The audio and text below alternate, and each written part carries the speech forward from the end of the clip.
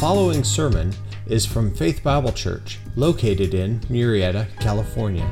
More information about Faith Bible Church is available at www.faith-bible.net. About 5 years ago, I was leading a trip from FBC to Israel, and we had an incredible Bible teacher, Doug Bookman, who led the trip, so I functioned mainly as the tour guide. And tour guides have a lot of responsibility. A lot of times it's safety, but also it's getting on time and being on time and getting on the bus and getting off the bus. And when you have 50 people who are all taking that last final photo, getting off and on the bus can sometimes be extremely challenging. So we did a lot of preparation. Before we went, we talked to them a lot about being on time and how important that was. And so much so, I kind of probably beat it into their heads a little bit too much. Because we explained to them that when they're a minute late, they're not just 60 seconds late, they're actually 50 minutes late because they just spent 50 people's 1 minute. You know what I'm saying? And so all of a sudden they invested all that because they were late, because they wanted the last minute photo. So we drove it into them, be on time, get to the bus. 11 o'clock, be on the bus, in your seat. That was very important. We wanted them on the bus so we could get to the next site, etc. Interesting enough, there was a couple times, only twice, that actually one couple was a little bit late. And they were about 30 seconds, 15 seconds late, and they knew they were late, and then the entire day, every time I looked at them, they did this. They went, oh. Like this massive shame and guilt was overwhelming them. And halfway through the day, I went up to them at their seat, I looked at them and I go, yes, you were late. I don't care. I'm just glad you're on the bus, okay? Get over it. We're friends. We're having a great time. It was an amazing trip. And I said, look, I'm just thankful that you're on the bus. That's what matters to me. You're here, okay? Interesting enough, that's exactly what James is concerned about, and myself as well. We want to make sure that you're on the bus headed to eternity. And the apex of everything that James has been teaching and everything he will teach after this paragraph that we're looking at, and if you're new with us, we're working our way through James verse by verse. We have now arrived at chapter 2, verse 14 to 26, and that paragraph itself is the apex of the book of James. This is the main thing that he wanted to say. This is the focal point of his emphasis. And what's he telling us here is this. He's telling us that faith without works is what? It's dead. He's telling you that if you have true belief, you will show it in how you behave. If you have true belief. James will say that if you are a so-called Christian and you have faith in Christ, but it doesn't affect your lifestyle, a lifestyle of works, a lifestyle of manifesting Christ in particular ways, then you have a fake faith. You have a false faith. You have a faith that does not save. You have a faith that will lead you to eternal torment in hell. It is the focus of what he's trying to say. And you're saying, Chris, this seems so dramatic. Listen, Jesus told us multiple times that there are people that he is concerned about that do not have a genuine faith. They would say to him, Lord, Lord, did we not do all these things in your name in Matthew 7? And he will say what?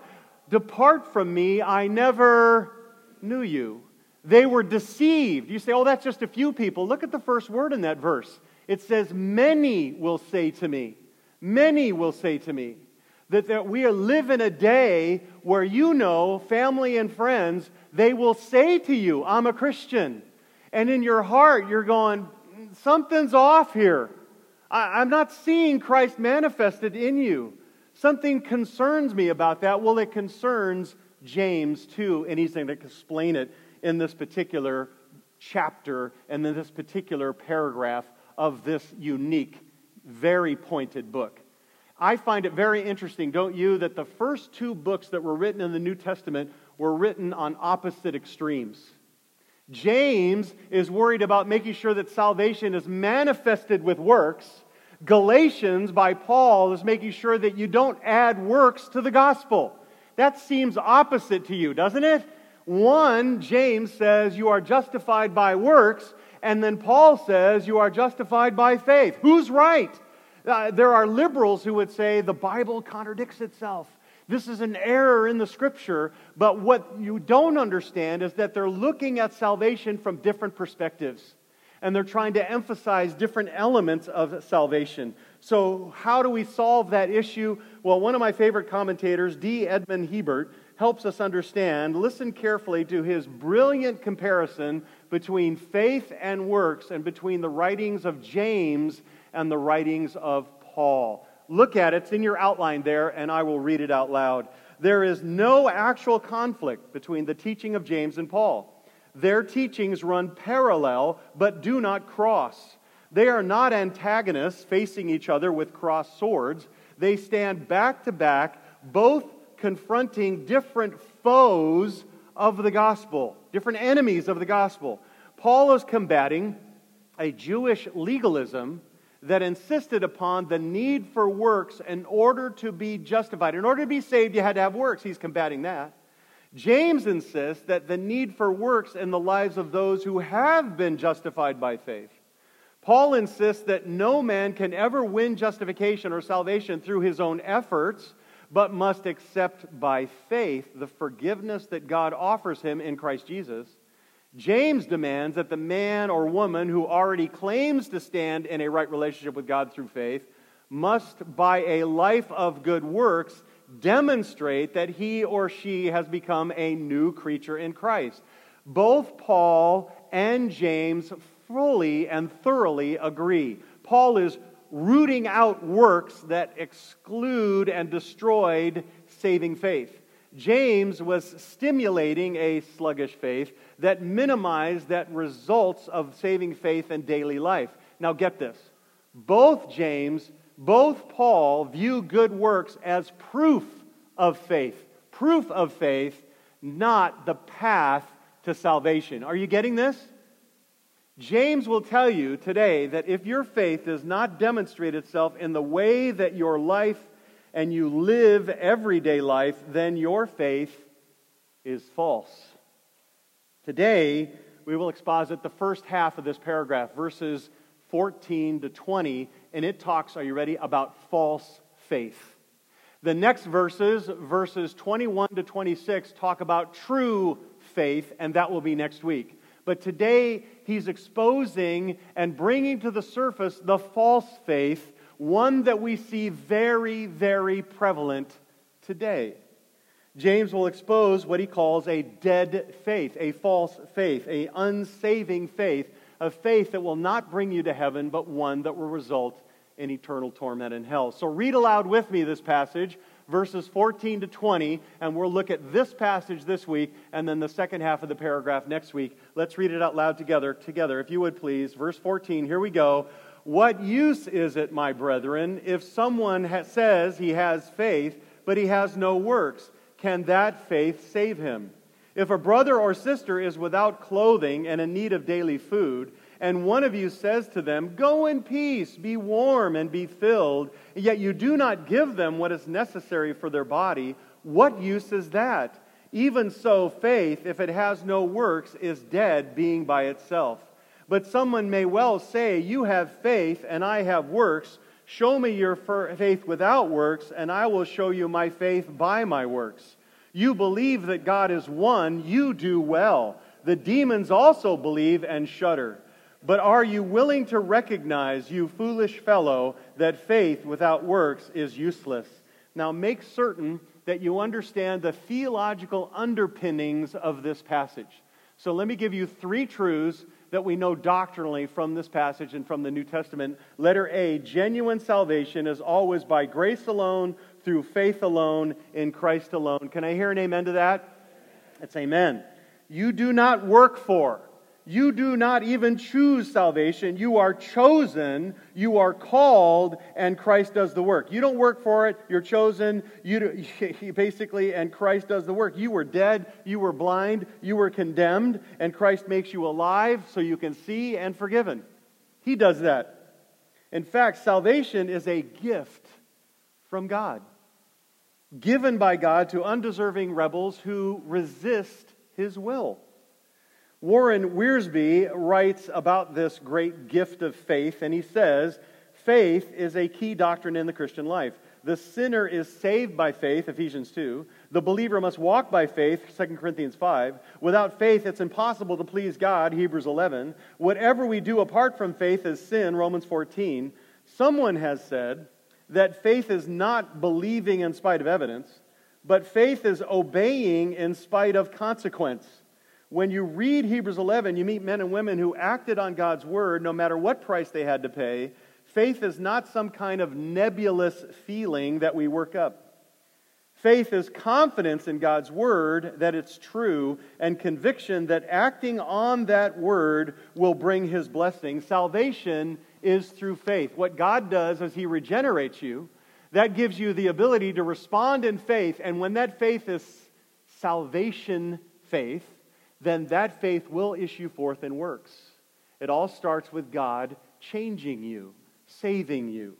Letter B, genuine salvation always produces works, the fruit of a transformed life. Now, MacArthur writes about James here, and he says this: it is possible that James, this section in particular, was written to Jews who had jettisoned the works righteousness of Judaism, but instead had embraced the mistaken notion that since righteous works and obedience to God's will were not efficacious for salvation, they were then not necessary at all.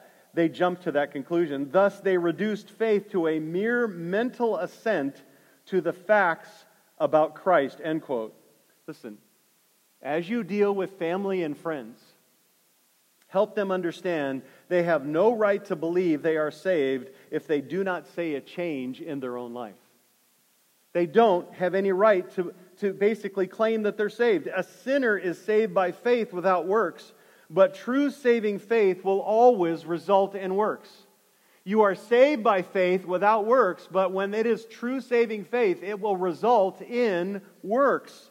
Being a Christian is not merely a matter of what you say, but it's also not just with your lips there. It is involving what you do with your life. And the statement there in verse 14, you look at it, when it says, can that faith save him? I really ought to read, can that kind of faith save him? James is exposing a false faith.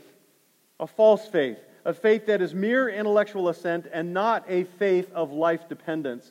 And listen, you don't have to show your faith in Christ by only doing great deeds of achievement that are talked about in like Hebrews 11. What he's saying here is that faith is a mere, basically, expression by the things you say and do in everyday life. I meet people all the time whose faith is questionable. All the time. Sometimes in a restaurant, sometimes on Sunday morning, some of my relatives, and I know you do too. Is their faith factual or is it fake, false?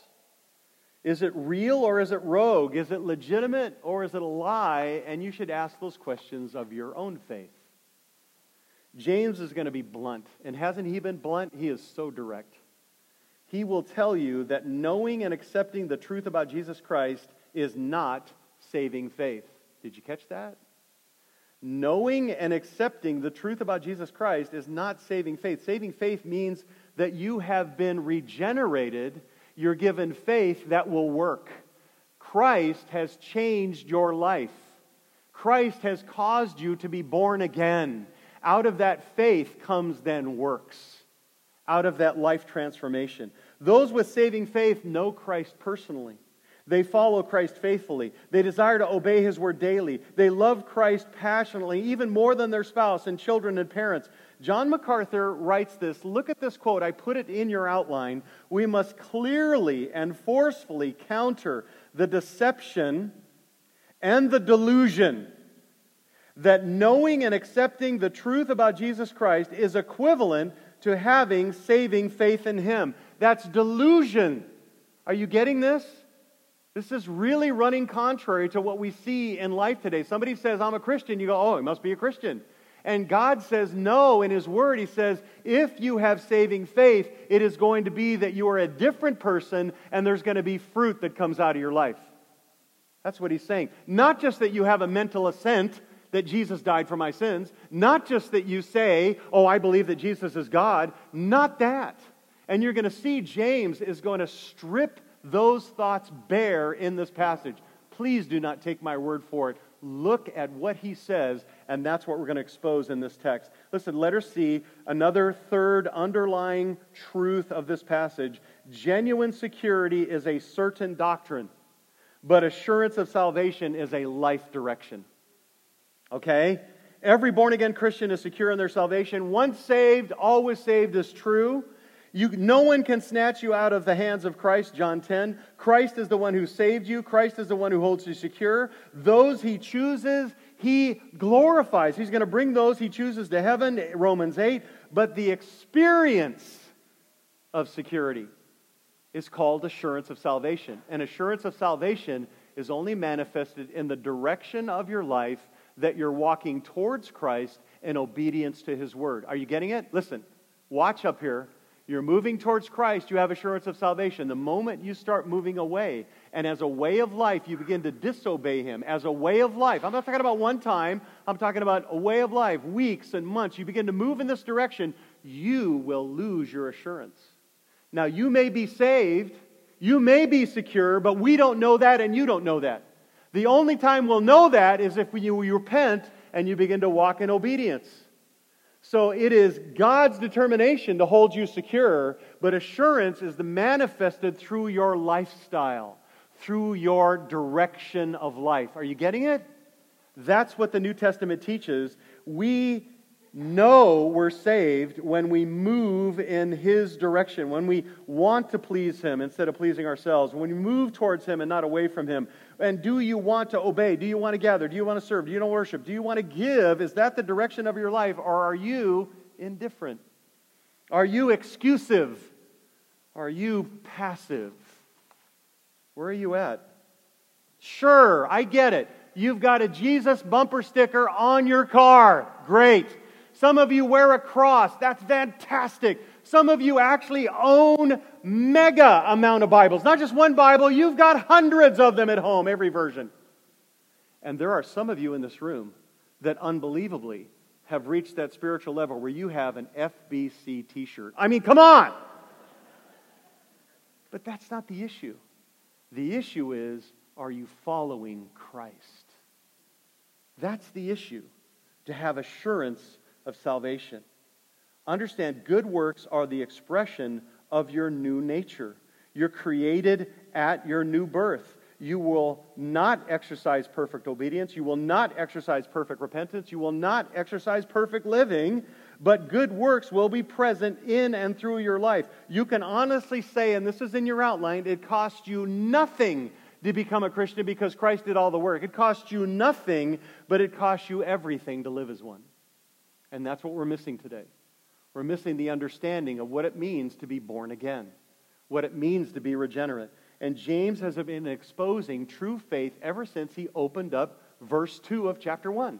After he introduces himself, he talks about, listen, you have the capacity to have joy in trials because you know who's in charge. You have the capacity to not blame God or others for your sin, but take responsibility for it because you've been born again. You also have the ability to basically put the Word of God in your life and live as a doer of the Word. And then we looked at last week that you have now a desire, a real Christian will desire to treat everyone with the love of Christ and not just the rich and not just the celebrity, etc. So what he's going to do now at the apex of this book is cause you and challenge you, examine your faith. Let's put it all down and let you know that you need to recognize, is there fruit that's coming out of your regeneration? Otherwise, you're not regenerate. Otherwise, you don't have real faith. And he also wants you to know, I think, from this text, how do you talk to somebody who you're concerned about whether they have saving faith or not? A relative, a friend, a neighbor, a workmate, somebody that you know. I'm going to give you 3 questions that you can ask them that you need to memorize. You need to memorize because these are the discussion starters that will drive you back to this text. Here they are. Point number 1 in your outline. Let's look at false faith, what they say. False faith, what they say. Verse 14. Ask this question. Is it possible for you to say that you believe in Christ and still not be saved? What's the answer to that question? Yes. And here's the apex of James' letter, verse 14. What use is it, my brethren, if someone says he has faith, but he has no works, can that faith what? Save him. He's really concerned, and I'm concerned as well. And every elder here, and every community group leader, and every discipleship leader is concerned. Are you on the bus? We want to know that you're going to be in heaven with us. We want to make sure. And James is saying, look, some of you have got some errant thinking here and errant lifestyle. No man can be saved by works. No man can be saved by their works. Amen? It's true. But equally, no man can be saved without producing works. Producing works. The one thing that James cannot stand is profession without practice. James is basically asking in a practical sense, what good is it for you to carry around a license and you don't even know how to drive?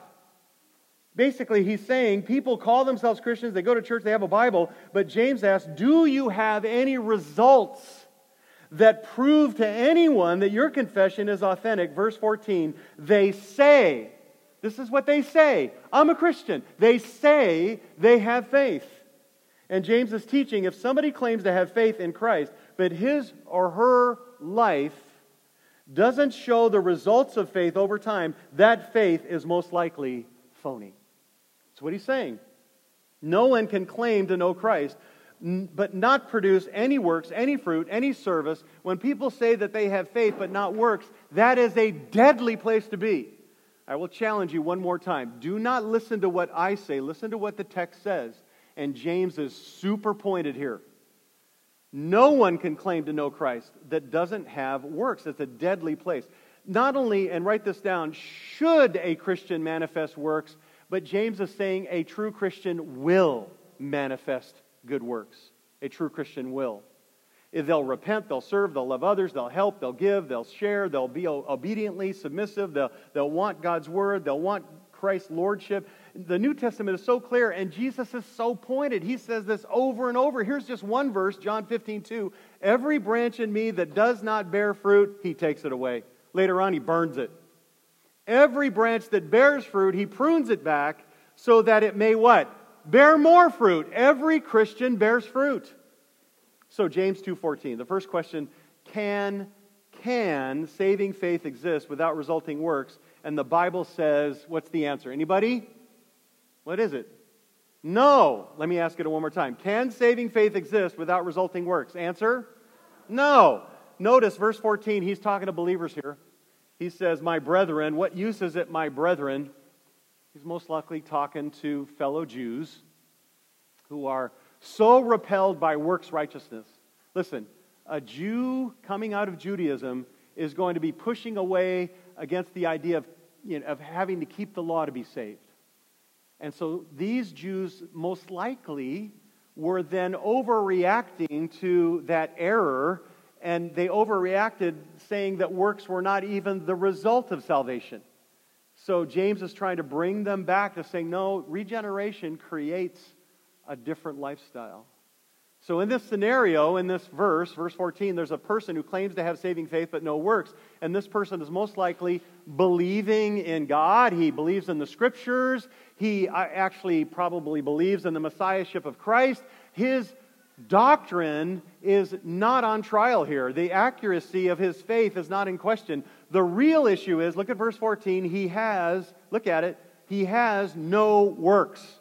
And that verb, has no works, means he continually has no works. There's no evidence ongoing. He says he's a Christian, but there's nothing that manifests that he's a Christian. No particular type of work is specified. It doesn't say specifically, this is what you got to do. But the context tells us that these works are behavior conforming to God's revealed word that would be pleasing to Jesus Christ. So he says that. Some of the godly works that James has already talked about. He talked about endurance and perseverance. He's talked about purity and obedience to the Scripture, compassion for the needy last week, and impartiality. Later, after this passage, he'll talk about the control of the tongue. That's a fruit. Humility, truthfulness, patience. There will be fruit. So he makes that statement, then he concludes verse 14 with this statement, can that faith save him? The question he's asking is, can that kind of faith without works save him? And what is the answer to that question? Yes or no? No, come on, say it like you mean it. Yes or no? You know what? This is not an option here. The Greek text is much more specific than English. And the Greek text will actually tell you that it assumes an answer of no. And that is assumed here. No, it cannot save you, very clearly. A profession of faith that is devoid of godly fruit, service, loving ministry, without works, that kind of faith cannot save a person. Again, regeneration leading to faith, leading to works. If they don't have those works, then they don't have the regeneration. That kind of faith does not birth a Christian. Now hear God, please. This is God's authoritative word. This is not my word. This is what James just said. This is your eternal wake-up call. If you're here, a profession of faith that is devoid of righteous works cannot save a person. It's in your notes. Circle it. Circle it. A profession of faith that is devoid of righteous works cannot save a person. It doesn't matter how you protest. Doesn't matter how many Christian excuses you have. Understand what you say is, I'm a Christian, but what James says, if there's no works coming out, there's no Christ being manifested, then you are not. A profession of faith without righteous works, devoid of righteous works, cannot save you.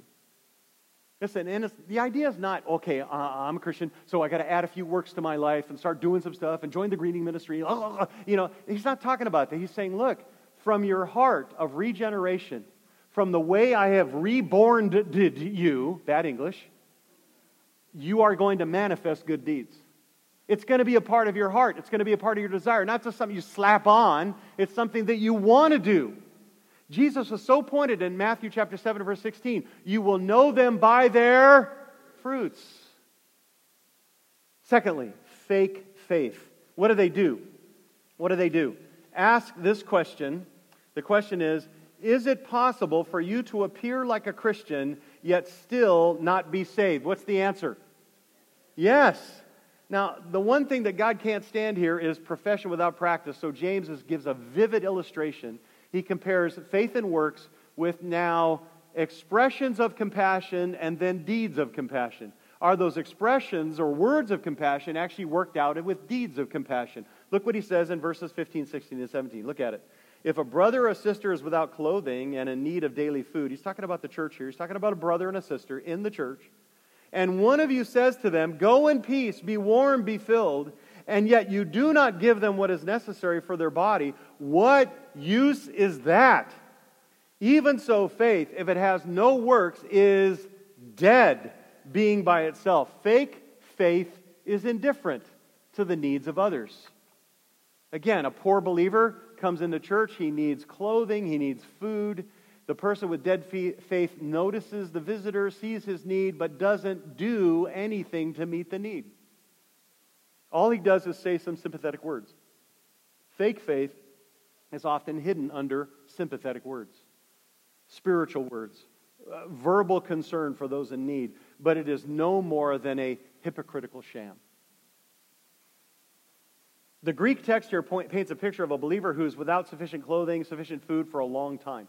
So this is someone who's really in desperate need.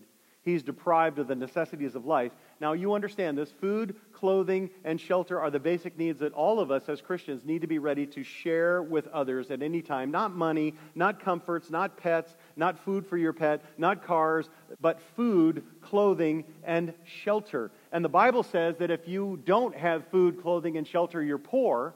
But if you have an abundance of food, clothing, and shelter, you're wealthy. That's how the Bible describes it.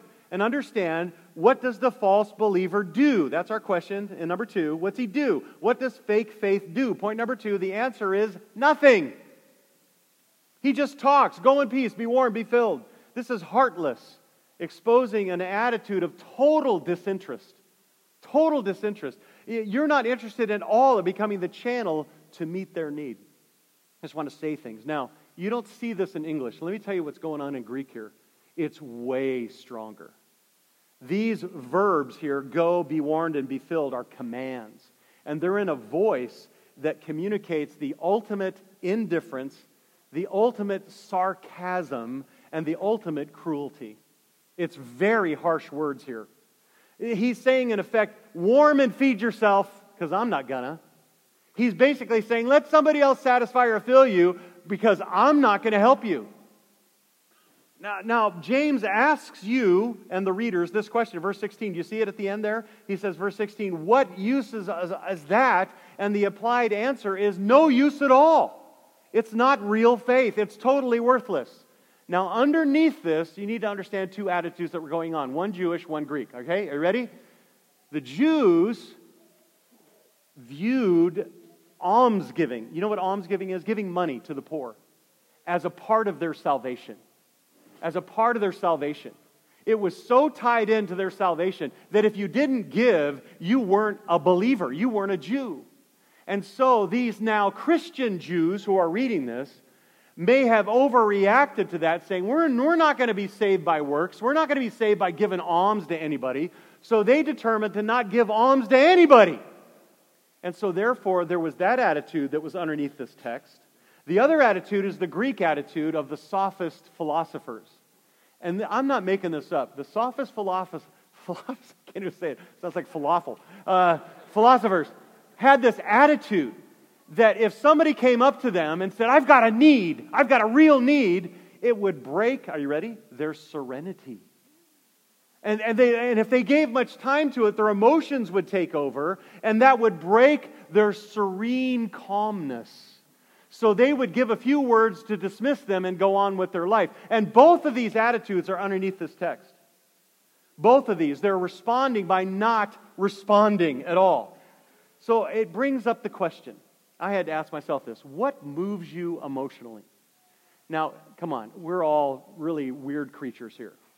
So some of you, when you read a book, you're moved, right? Some of you, when you watch a TV show, you're moved. Some of you have an experience, or you go to a restaurant and you have some incredible dish and you're like, oh, I'm so moved by that, right? You're moved by relationships. You're moved by a lot of stuff. I got to admit it. I'll be honest. You're not going to ever see this because I'm so embarrassed by it. I'm moved by sometimes movies. I'm the one of those guys that cries in movies. My wife's going, yeah. And I'm, okay, I'm just weeping. And it's an animated feature, you know. It's nothing important. And so you don't invite me. I'm not coming over. You're not going to see it. But I'm just, even in the movie theater, I'm, trying to just do whatever. We're moved by different things, are we not? Sometimes some of you see the news about people who are in a crisis, and you're moved by that. So what moves you? And the reason I'm asking that is that there are some believers, and I had to ask this of my own heart, they show no concern for a neighbor, for an acquaintance who's in real need, even though they're moved by other stuff. In our artificial, self-centered world, fantasy is almost more meaningful than reality. Would you agree with that? It's an interesting day that we live. And James is asking a very pointed question about really what moves you? What are you compassionate about? The true church, like the early church in Acts chapter 2 through 5, man, immediately when there was a need, people are selling property. They're doing whatever they can to minister to someone in genuine need. And so what moves you? First, John chapter 3 verse 17 asks the same question. He says, whoever has the world's goods and sees a Christian, a brother, a sister in Christ in need and closes his heart against him, how does the love of God abide in him? He's asking that question. And again, 1 John is about assurance. It's proving your faith. So professed compassion without produced compassion is fake. A faith that is fake is when it's nothing but empty verbal claim. Look at verse 17. James makes false faith very clear. Verse 17, even so faith, if it has no works, is dead, being by itself. This kind of faith that has never seen a practical works will not save you. Any declaration from anybody, a wife, a husband, children, parents, it doesn't matter who, they make a declaration of faith that does not result in a changed life and good deeds is a false declaration. The great theologian John Calvin is with me. He writes very wisely and very succinctly, it is faith alone that justifies. Can I hear an amen to that? Faith alone justifies, but the faith that justifies, he says, can never be alone. Never. When James calls false faith dead, he means useless, ineffective, impotent, instead of living, effective, vibrant, and fruitful. And in verse 17, notice when he says, by itself, being, look at that phrase, circle in your Bible, being by itself, that means alone. And that's just what Calvin said. True saving faith can never be what? Alone. The person with dead faith has an intellectual experience. They have an emotional experience. In his mind, he knows the doctrine of salvation, but he has never submitted to the Lord. In his heart, he has an emotional moment, and he's moved by Christ, but he never surrendered to the Savior. He or she knows the right words to say, but it never works out in works. They feel compassion, but they don't show it. They emotionally affirm Christ, but they don't follow His words. Listen, Christ is too powerful a being to be in your life and not show through your life. Any more than you can grab, and this is my greatest fear at home, grab that 220 current wire. Not the 120. And 120 gives you a little pop. 220, you don't forget that, do you? Anybody with me? Okay, maybe 3 of you. You grab that 220 wire and you're going to react. Listen, when you have Christ in your life, you are going to react. It's going to show. Well, number 3 then, fictitious faith. What they believe. What they believe, verses 18 through 20. Ask this question. Is it possible for you to know all the right doctrine and still not be saved? What's the answer? Yes. And that's what James is going to say. Dead faith is a shallow conviction. Dead faith has an emotional reaction and recognition of certain truths about God. Fake faith is a belief in God's Word without submission to it. So James now addresses anyone who opposes everything he just said in verses 14 to 17. In verse 18, he basically says this. He says, but someone may well say, you have faith and I have works. Show me your faith without the works, and I will show you my faith by my works. You say, what's he saying here? He's talking to an objector who says, you don't need works. It's just faith. So this objector says faith is a fine thing, works are a fine thing. They're both good manifestations of real Christianity, but the objector doesn't possess both faith and works. The objector here thinks it's okay for one believer to have faith and another believer to have works, but the objector says, you carry on with your works, I'll carry on with my faith, and everybody will be fine. Let's accept everyone. Sounds like today. And James says, no, I'm going to have none of that. Real saving faith is only proven by works. It is not either faith or works, but it is required that there be both faith then works. One more time. When He regenerates you, He gives you a new heart. That new heart issues forth in faith, and that faith will work. His work of regeneration manifests itself. Christ in you, His Spirit in you, manifests Himself.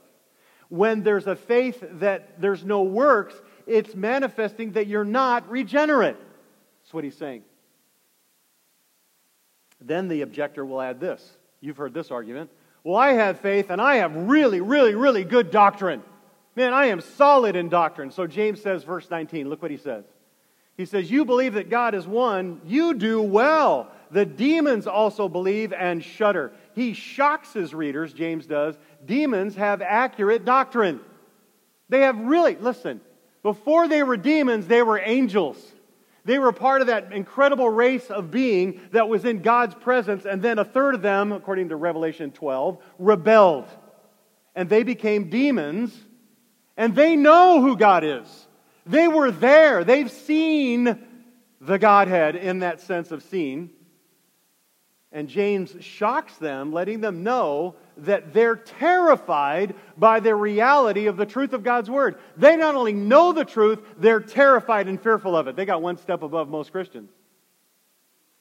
Paul often confronted demonic forces in his ministry. You saw that also in the Gospels. And in Ephesians 6, he tells us to stand firm in spiritual warfare against the spiritual forces of wickedness. Yet some believers are shocked by the fact that demons have a faith. Demons believe. You say, what do they believe? They're monotheists. They believe in one God, the triune God. They do. They know that Scripture is God's Word. They know that Jesus is God's Son. They know that for a fact. They know that He was buried, raised, and atoned for sin. They know that He ascended into heaven, rose from the dead, and is now seated from the Father's right hand. They know that there is a literal heaven and a literal hell. They know that there's a 1,000-year millennial kingdom where all the end-time events and judgments are going to befall on them and mankind. But all of that orthodox knowledge, as significant as it is, cannot save them. That's James's point. Mere affirmation of doctrinal truth, even Reformed doctrine, cannot bring a person to salvation. James is so serious here, he actually becomes a little bit like Chris Mueller. He gets sarcastic and bitey. He does. I'm not making this up. It's right there. Verse 19, he says, you believe God is one? This is the celebrated truth of the Jewish faith. Deuteronomy 6:4, the Shema, God is one. And then the sarcasm, you're doing great. You're doing well. That do well there means good job, excellent belief. Very sarcastic here. And then he says, in contrast, the demons believe that too, and they're afraid. They shudder over the truth. He's basically saying, if you believe the truth of Deuteronomy 6:4, that God is one, without obedience to the very next verse, Deuteronomy 6:5, you shall love the Lord your God with all your heart, with all your soul, with all your might, then your kind of faith, your doctrinal belief, is as worthless as demon belief. Demons believe more. Demons believe and shudder. They tremble. That word for shudder is bristle, tremble, shiver, and it's over fear. They're afraid. They believe God. They're terrified. More than intellectually understanding the truth, they are terrified about what awaits them in hell in torment forever. Terrified. They know. In fact, that Greek word shudder means trembling because of fear. Demons are accurate in their theology. They know Christ. They know He's the only way to heaven. They know the reality of heaven and hell. But their belief, their faith, does not save them because they do not submit to Christ. They do not exchange all that they are for all that He is. They do not believe that Christ is their life and that Christ is their first love. Listen, even though demons believe, they don't obey. Even though they know the truth, they don't repent. Even though they know Christ is Lord, they will not submit. Demons are intellectually convinced of the existence of God. They tremble before Him, but their intellectual belief and even their emotional reactions of trembling does not alter them in the slightest. Their faith is not saving faith because it didn't issue forth in works. It didn't come from a transformed heart. The churchgoers sometimes call themselves a Christian. Sometimes those who prayed a prayer of salvation in the past can be enlightened in their mind, mentally, intellectually, understanding the truth. They can even be stirred in their heart over the truth and still be lost forever. That's his point. True saving faith involves something more, something that can be seen, something that can be recognized. What is it? A transformed life. One more time. Regeneration precedes faith. Faith comes from that. And then that faith issues forth in works. And regeneration is born again. It means you have a new life in Christ. It's not just that you had an intellectual assent. It's not just that you had an emotional experience. You have been transformed. True salvation transforms you. Can I hear an amen to that? It does. Every single Christian who is a genuine Christian has been born again and has been regenerated, which means they have a faith that will issue forth in works. Look at how he wraps it up in verse 20. But are you willing to recognize, you foolish fellow, that faith without works is what? Useless. I'm going to ask you the same thing that James asked you. Are you willing to recognize this truth? The word willing there means to act on this. Not just to know about it, not just to have a desire about it, but to lead to action. And James says, if you don't act on this, that's what he's saying. If you're willing, that's what he's saying. You don't act on this, then you're a fool. You're foolish, which is the idea of empty, defective. It identifies everyone who opposes the truth that true saving faith produces righteousness. James says at the end of this paragraph, this half of the paragraph, 14 to 20, faith without works is useless. And useless means fruitlessness. Matthew chapter 7 verse 19, every tree that does not bear good fruit is cut down and what? Thrown into the fire. Did you catch that? Every tree that does not bear fruit. A fruitless life is a certain proof that you've not been regenerated. Then you have saving faith that then issues forth in works. Every single time. Universally. Now, that's what James says. We're only trying to tell you what James says. His passion is the same as many of you. He wants to make sure you're on the bus. He wants to make sure you don't miss heaven. And so he's correcting their errant theology. So let's take this home. Are you ready? Letter A.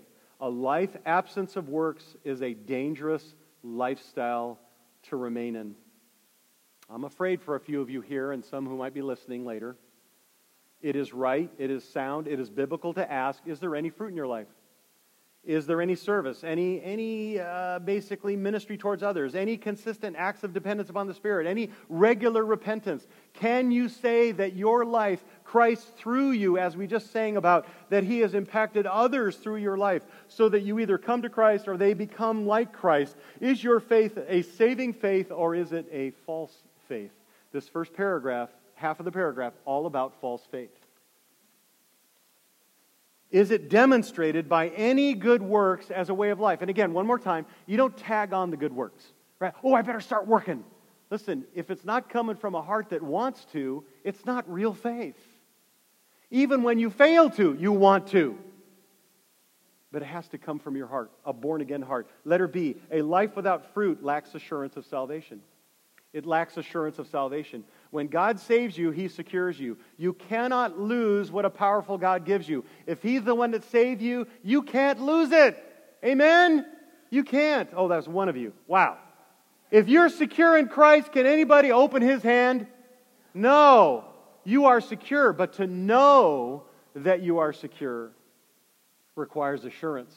And that is a life of dependent, ongoing obedience. One more time. Assurance of salvation is the direction of your life. You're headed toward Christ, you have assurance. The moment you start as a way of life, not a one-time thing, not a day, maybe not a week, but you keep walking away from Jesus, you're going to lose your assurance. You may be secure. You may be not secure. We don't know. You can't know. No one can know. You can't say, well, I prayed a prayer once. No, you can't know if you're moving away from Christ. The only way you can know you're secure is to walk towards Christ, to manifest that faith that will issue forth in good works. That's what the Bible teaches. There is a distinction between security and assurance. The security is with God, and the assurance is manifested through your life. Understand it never changes. Now, security is God's decision. Assurance is your direction. Are you following Christ? If you are, then you'll be like Christ, which means a servant. You'll be like Him, which is fruitful. You'll be like Him, ministering to others. You'll be like Christ, doing works of faith. You'll be like Christ, obedient. Now, let me help you, because this helps me as well. Every true Christian in this room has had times of unfaithfulness, sin, and barrenness, especially through crisis. Can I hear an amen to that? Amen. Yeah, you're looking at your life going, man, sometimes I'm way away from fruit in my life. During those short seasons, you are in danger of losing your assurance of salvation. For during those seasons of unfaithfulness, sin, and barrenness, the blessings of peace and the confidence of the Spirit are forfeited. He's grieved, and therefore you're not assured. Now, security of salvation, that never changes. It's permanent. It's based on the Lord's power to keep those who belong to Him. But assurance is temporal. Assurance can fluctuate. And since assurance is a blessing only guaranteed to those who are obedient to the Lord, it's the direction of your life.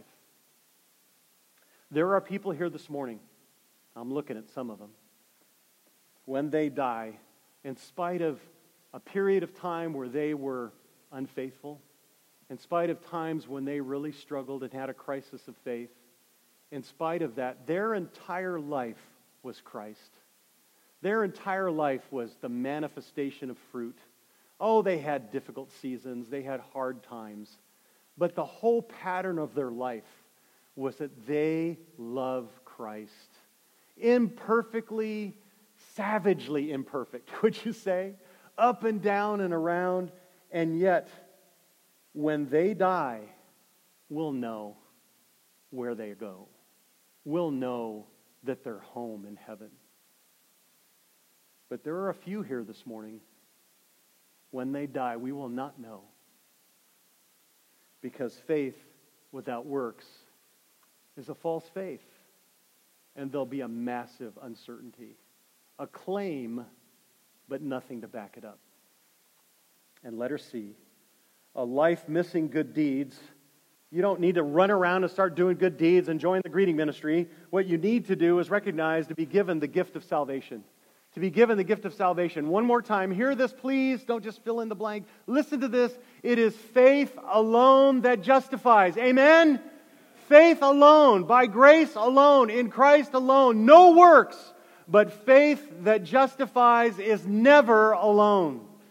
It manifests itself in works. Salvation is a gift from God. When He saves you, He transforms you internally so that even imperfectly, when you're flat on your face, you still want to get back up and say, I still want to please Him. I still want to follow Him. I still want to serve Him. I still want to obey Him. And if that is not your heart, then would you cry out to have Him give you a new heart?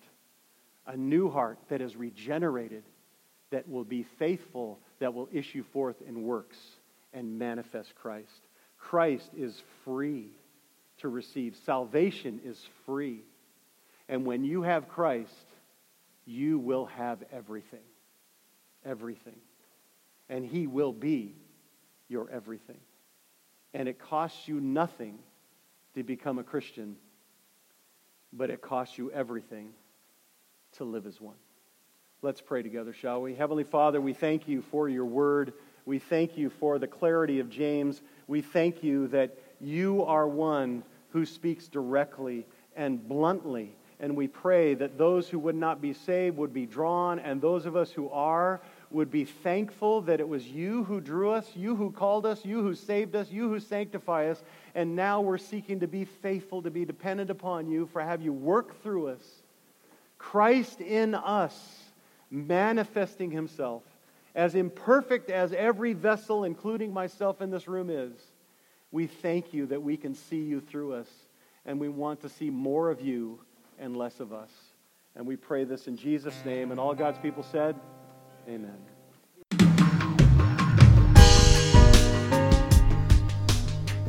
Thanks for listening today. Sermon audio from the last 3 years is available by podcast, and a larger archive from Chris Mueller and Faith Bible Church can be found at media.faith-bible.net. And if you would, please leave us a review on iTunes. It helps a lot. Thanks, and have a great day.